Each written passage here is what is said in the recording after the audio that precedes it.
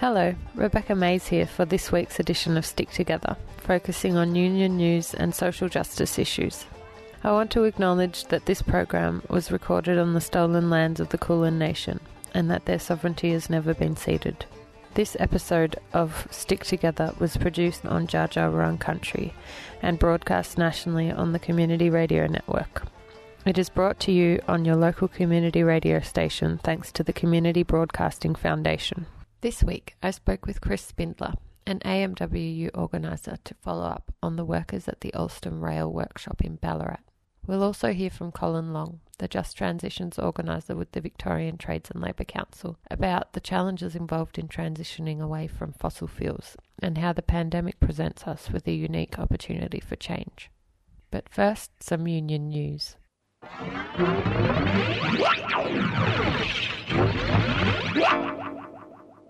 The New Daily this week reported on companies using the COVID-19 pandemic as a once-in-a-lifetime opportunity to sack workers. Employment lawyers and unions say they have been swamped with unfair redundancy claims since COVID-19 sent the country into a recession and forced the jobless rate to its highest level since 1998. Robert Klaus, 59, was a storeman at food services company PFD for 9 years before the pandemic. He was made redundant in September.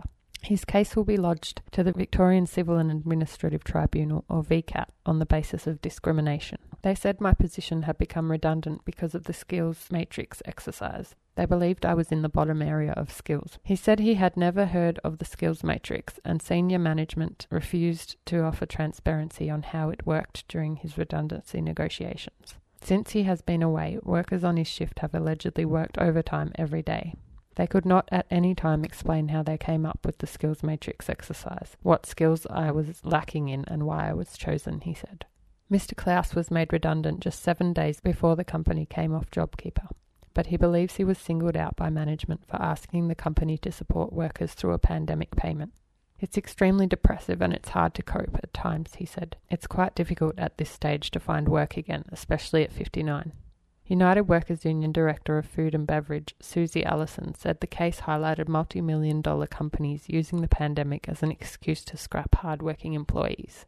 We want to see companies acting with integrity, especially after taking millions in taxpayer-funded subsidies, Ms. Allison said. In May, the Fair Work Commission revealed that there had been a 70% spike in unfair dismissal claims because of the coronavirus crisis. Fair Work Commission General Manager Bernadette O'Neill told a Senate committee they were at record levels. The increase in unfair dismissal has been unprecedented, significantly higher than any other period from our records, she said. Last week, the federal government committed to adopting all aged care Royal Commission recommendations about addressing COVID-19 in aged care facilities. Yet the budget contained no allocated spending on a key Royal Commission recommendation about funding providers to ensure adequate staffing to allow more meaningful visits for residents. Residents are literally dying of loneliness. The federal government commits to help them, and yet the very next week there are no specific funds set aside in the budget to live up to the promise, United Workers Union Aged Care Director Carolyn Smith said. That's about as heartless as it gets. If this is what Richard Colbeck does with the Royal Commission recommendations on COVID-19, heaven help aged care workers and the residents they care for when the Royal Commission releases its final report. Ms. Smith called on the federal government to provide transparency and accountability for budget buckets of funding, including $245 million for COVID-19 supplies, $103 million for aged care facilities preparedness for outbreaks, and $92 million for aged care workers to be employed at a single site during outbreaks. Once again, the budget contains no specific funding measures allocated to day-to-day residential care staffing, Ms. Smith said. Our members know only too well what happens to buckets of funding. They end up as high-end foyer art and Ferraris for the owners. Workers and residents are left to do the best they can out the back. For the aged care system to work, we know that funding has to be directed to the frontline workers, and that includes any funding of COVID-19 measures. Families around Australia have experienced the COVID-19 crisis in aged care, yet this federal government has made no financial commitment to fix a major COVID-19 shortfall identified by the Royal Commission. The families of 2 food delivery drivers who were killed in road accidents in Sydney may face financial ruin due to the lack of workers' compensation or insurance for gig economy workers. Dede Freddy, a 36-year-old Uber Eats rider, and Xiaojun Chen, a 43-year-old worker for the delivery app Hungry Panda, were killed in separate accidents late last month. Both men lived alone in Australia and were working as food delivery riders to send money back to their families. Chen leaves behind a wife and 2 children, aged 8 and 15, in China, while Freddy leaves behind a wife and young son in Indonesia. Chen's widow, Li Hongwei, told Guardian Australia his death had devastated their family and left her as the only carer for their 2 children and for her parents, who are disabled. Most gig economy workers are not eligible for standard workers' compensation, said Nick McIntosh, the Assistant National Secretary of the Transport Workers Union. Under the New South Wales Workers' Compensation Scheme, the dependents of someone who dies because of a work-related injury are entitled to a lump sum payment of $834,200 and weekly payments of $149.30 for each dependent child under the age of 16. But deliverers for Uber Eats and Hungry Panda are classified as independent contractors, not employees.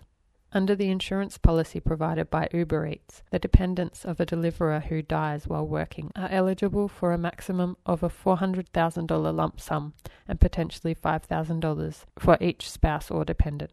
McIntosh said this was well below the New South Wales standard compensation, and it was not even clear from the Uber Eats contract whether Freddy's family would be eligible for the company's insurance. Freddy's family is still in Indonesia and missed his funeral in Australia. Chen's family want to attend his funeral but are still waiting on a visa. Wei said Hungry Panda had verbally promised to cover her accommodation and meals while in Australia, but she did not know if they would receive any insurance or how much. Flights to Australia cost tens of thousands of dollars, and Wei said she had asked Hungry Panda to cover the cost. If it refused, she said she would borrow the money from her family and friends. McIntosh said it was tragic that both men had so few rights while working in the gig economy to make money for their families. You've got 36-year-old Dede trying to do the right thing and earn whatever he can to make a living, he said. He has a young son in Indonesia, and of course he is the main breadwinner and the one that was supporting his family. Uber Eats did not notify Safe Work New South Wales of Freddy's accident until 5 days after it had happened and 2 days after he had died, according to the company's own records. McIntosh said this was unacceptable given Uber was one of the companies earning a huge amount of money during the pandemic. You are talking about a multinational company that is paying celebrities huge amounts of money to be on primetime advertising, saying use Uber Eats, he said. I note that in the ads you hear a doorbell ring and you see an almost invisible hand coming out with a bag. You don't even see the driver. That is symbolic of how they treat their drivers. If this was any other company, an Australian company this happened to, where we had a worker seriously injured on site who ultimately passed away, there would be coronial investigations. You would probably have the workplace shut down. Given the growth of this work, these people are meant to be heroes of this pandemic, he said. As of Monday morning, local residents have helped raise $38,000 to help Chen's widow get to Australia for Chen's funeral. Families in Ballarat, who have also lost loved ones at work, are aiming to raise $10,000 for a workers' memorial to be placed near the site of a trench collapse in 2018, which killed 2 men. The fundraiser has been started by Ballarat's Kelly Doubley, a friend of Jack Brownlee, one of the men who died in hospital the following day after the collapse. 2 weeks ago, the families announced they had chosen Ballarat artist Gary Anderson to construct the new memorial, which aims to become a centrepiece for future commemorations. Mr. Doubley has set a goal of $10,000 from the fundraiser to form part of the $100,000 to $200,000 that is likely to be needed to create the memorial at the new Winter Valley estate. The memorial will be an opportunity for not just these 2 families to be able to visit and share memories of their loved ones, but for all families that have lost loved ones from workplace incidents. To make a donation, search Ballarat Regional Workers Memorial Fundraiser Walk on the GoFundMe page. Data released on Monday the 10th of October by Safe Work Australia, tracking workplace injuries and fatalities in 2019, shows the rate of workplace deaths increasing for the first time since 2007, as the Morrison government continues to drag its feet on work health and safety reform. 183 workers died during 2019, 38 more than in 2018, with the biggest increases coming in transport, 58 compared to 38, and across New South Wales, 61 compared to 47. The increase in transport likely downplays the horrific rates of injury and death for delivery workers in the gig economy, as many work-related deaths which occur on our roads are counted as traffic accidents rather than workplace fatalities. The data also shows the rate of claims through workers' compensation for serious injuries increasing in agriculture, manufacturing, transport and logistics, as well as health, community and personal services. The Morrison government is yet to act on the recommendations of a 2018 review of national work health and safety legislation, which recommended industrial manslaughter provisions which would hold employers responsible where they cause the deaths of working people, and regulations governing psychological injury and ill health, which would mean factors contributing to mental illness in the workplace would be treated like physical hazards. The delay is making workplaces less safe. Governments could also act immediately to accurately track deaths and injuries in transport and logistics, like what was recently introduced in Victoria. ACTU Assistant Secretary Liam O'Brien said, "Every worker has the right to go to work and come home safe. Sadly, this data shows the appalling toll of government inaction on workplace health and safety. Nearly 4 deaths every week while the Morrison government talked up economic growth before the pandemic. Every death at work is preventable."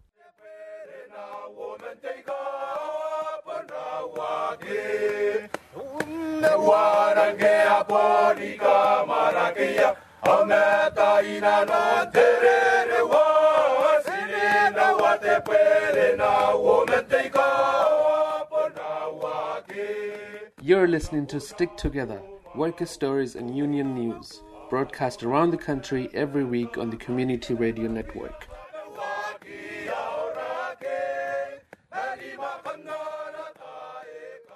This week I caught up with Chris Spindler, an organiser with the Australian Manufacturing Workers Union, to catch up on the fate of workers at the Alstom Rail Workshop. Chris also talked about Yarra Tram's maintenance workers being impacted by payroll mistakes and ongoing safety concerns. It's tough times, isn't it, all of this? Really tough. I think it's been so long now, it's really starting to eat home, and people are really, there's no novelty anymore. It's all just freaking hard work. Could you give us an update on what's happened to the workers at the rail workshop in Ballarat? So the whole Alstom thing has gone reasonably well. All but one person are at Bombardier now, so that's been a relative success in terms of looking after those guys. So what was worked out with them was the government basically has funded an extra shift at Bombardier to do work, right? I mean, they're actually doing work. They're not just sitting around. So the Alstom employees are functioning more or less like a supplementary labour crew, like a contractor crew at Bombardier. And so the guarantee is that they're going to be housed there for 2 years, leading up to a contract to go back to Alstom to build trains once the timing of that contract comes up. So they were looking down the barrel of having nothing. They've actually got a job, and it looks like they will have some sort of contract at the end of that couple of years to then go back to Alstom. So pretty good result. Great. And what else did you want to tell us about? Yarra Trams, who are creating some havoc around the place. We've got a range of safety concerns. They haven't been paying their people properly for now at least 6 or 8 weeks. It's incompetence. This was after the introduction of the 36-hour week in the middle of the year, and for whatever reason their payroll just can't handle it, and their people are basically just not able to.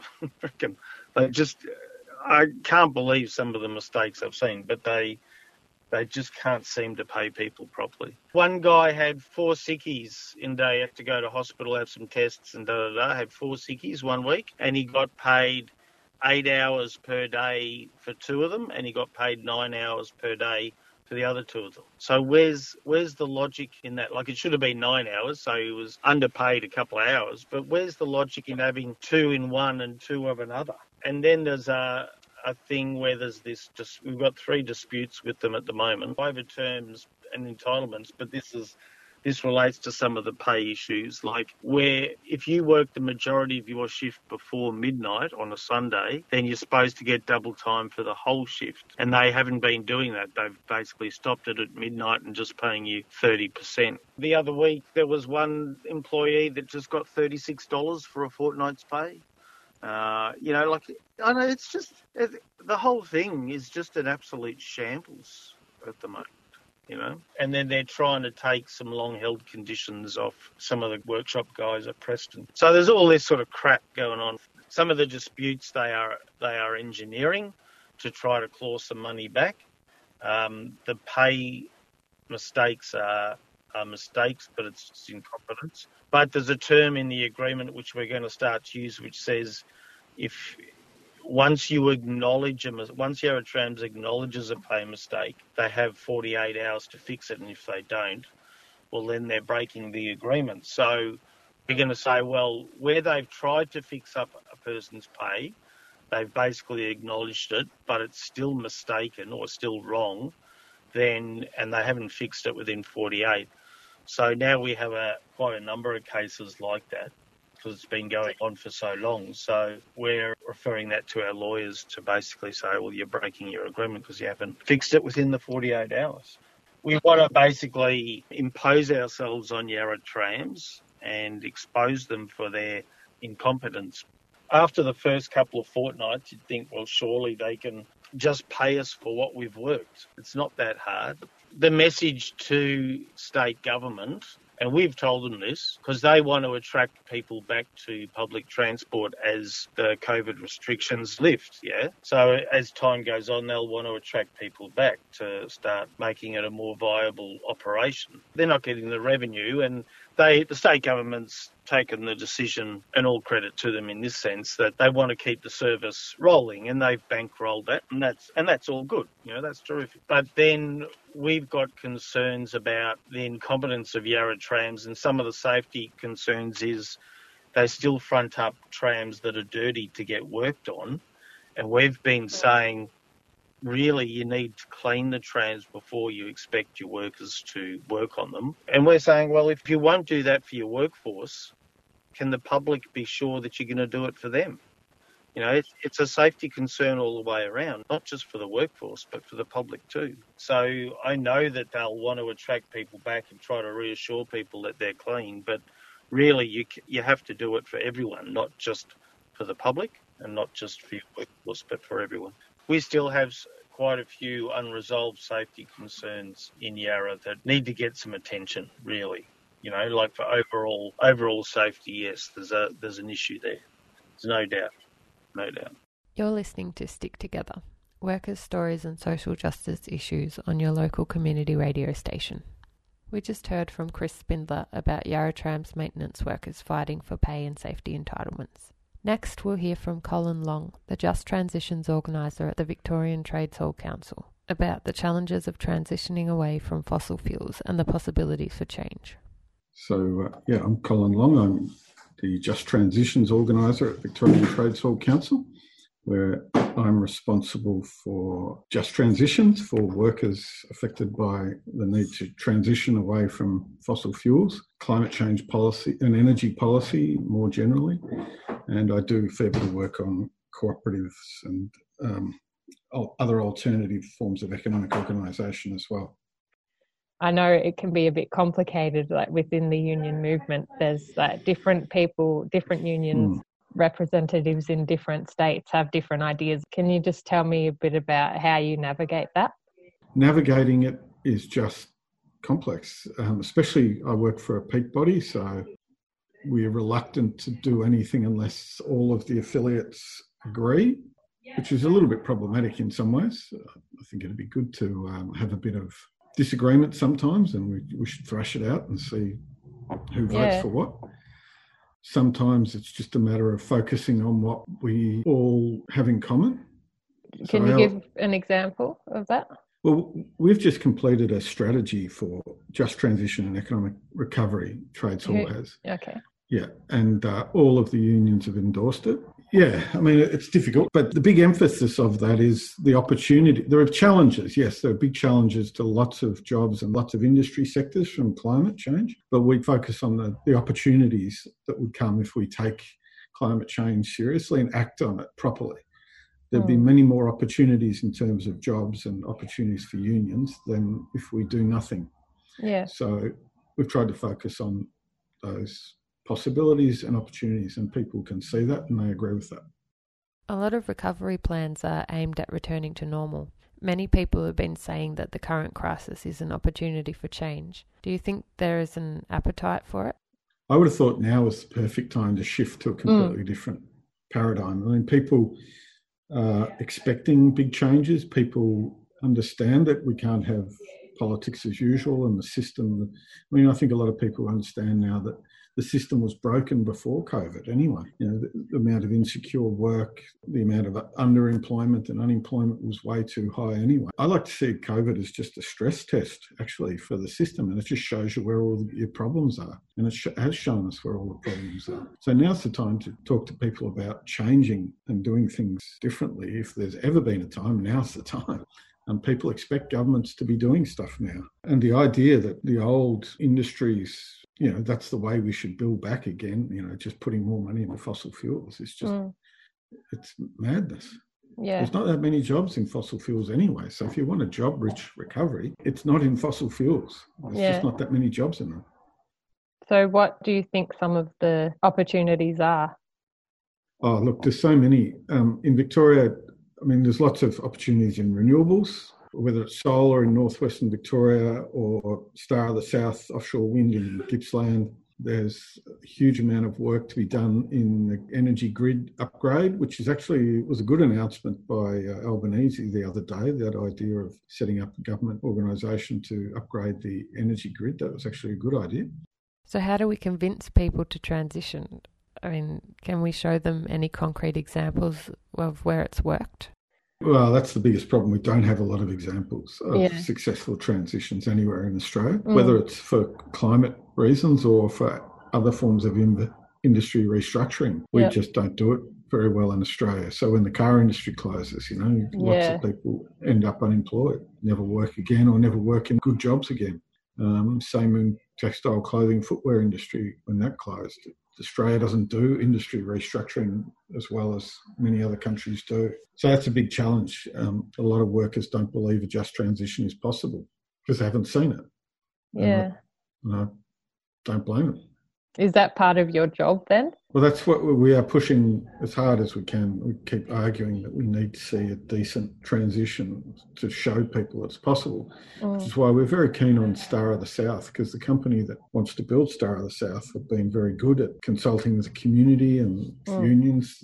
They want to employ locals, they want to give people jobs. But in the long term, short, medium and long term, we actually think the state government and federal government should take a much more active role in transition in terms of like building and owning the electricity assets themselves, the renewables. Don't leave it up to private capital to do it because they exploit workers. That's how capitalists make money. So we're saying now for state governments, they can get access to capital very cheaply. For the federal government, they could just create the money themselves. Yeah.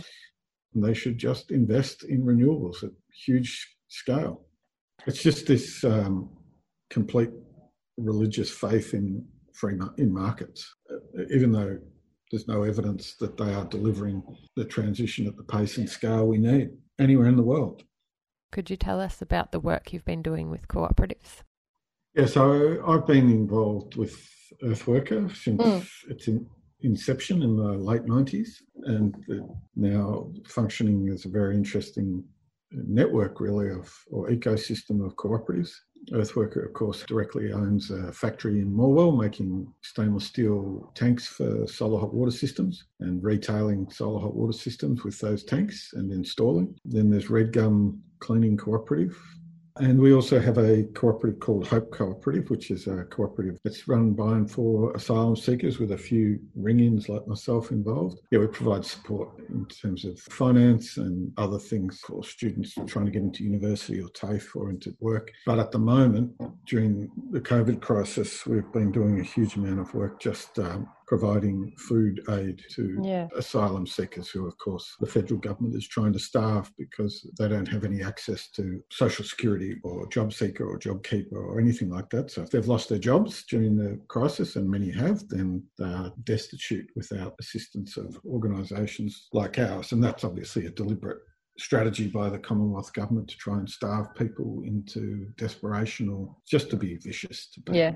Do you think the growth in cooperatives is a positive that's come out of the crisis? There was a lot of mutual assistance and mutual help established by people. Yes. During COVID, and that, they weren't waiting for government or business. They just said, well, we're going to help each other. We're going to do stuff around our suburbs. There was organisations set up to stop evictions, or people just looking out for their neighbours and things like that. I think people have realised what can be achieved with mutual assistance, and cooperatives just takes it that step further, I think. So I'm hoping, a lot more interesting cooperatives will come out of all of this. You'd be surprised how many cooperatives actually do exist. Yeah, I'm sure I would. That's a really good note to end on. Thank you. That's it for Stick Together this week. Before we finish, I wanted to give a quick update on the situation unfolding at the Djab Wurrung Embassy. Contractors have begun felling trees, some hundreds of years old, for their highway duplication. Auntie Sandra Onus has again filed proceedings with the federal court requesting a review of Federal Environment Minister Susan Lay's approval for the project in August. Lawyers are also requesting a moratorium to stop the works until the court has made its decision. The Djab Wurrung Embassy is calling on the broader community for support. To find out how you can help protect our cultural heritage, visit the Djab Wurrung Embassy Facebook page. Thanks for listening, and thanks to Chris Spindler and Colin Long for taking the time to speak with us. Stick Together is produced at 3CR Studios in Melbourne and broadcast nationally on the Community Radio Network. The podcast is available at 3cr.org.au, and you can contact the producers of the show at sticktogether3cr@gmail.com or by calling 03 9419 8377 and leaving us a message. Remember, wherever you are, whatever you do, there's a union for you. I'm Rebecca Mays. Catch you next time.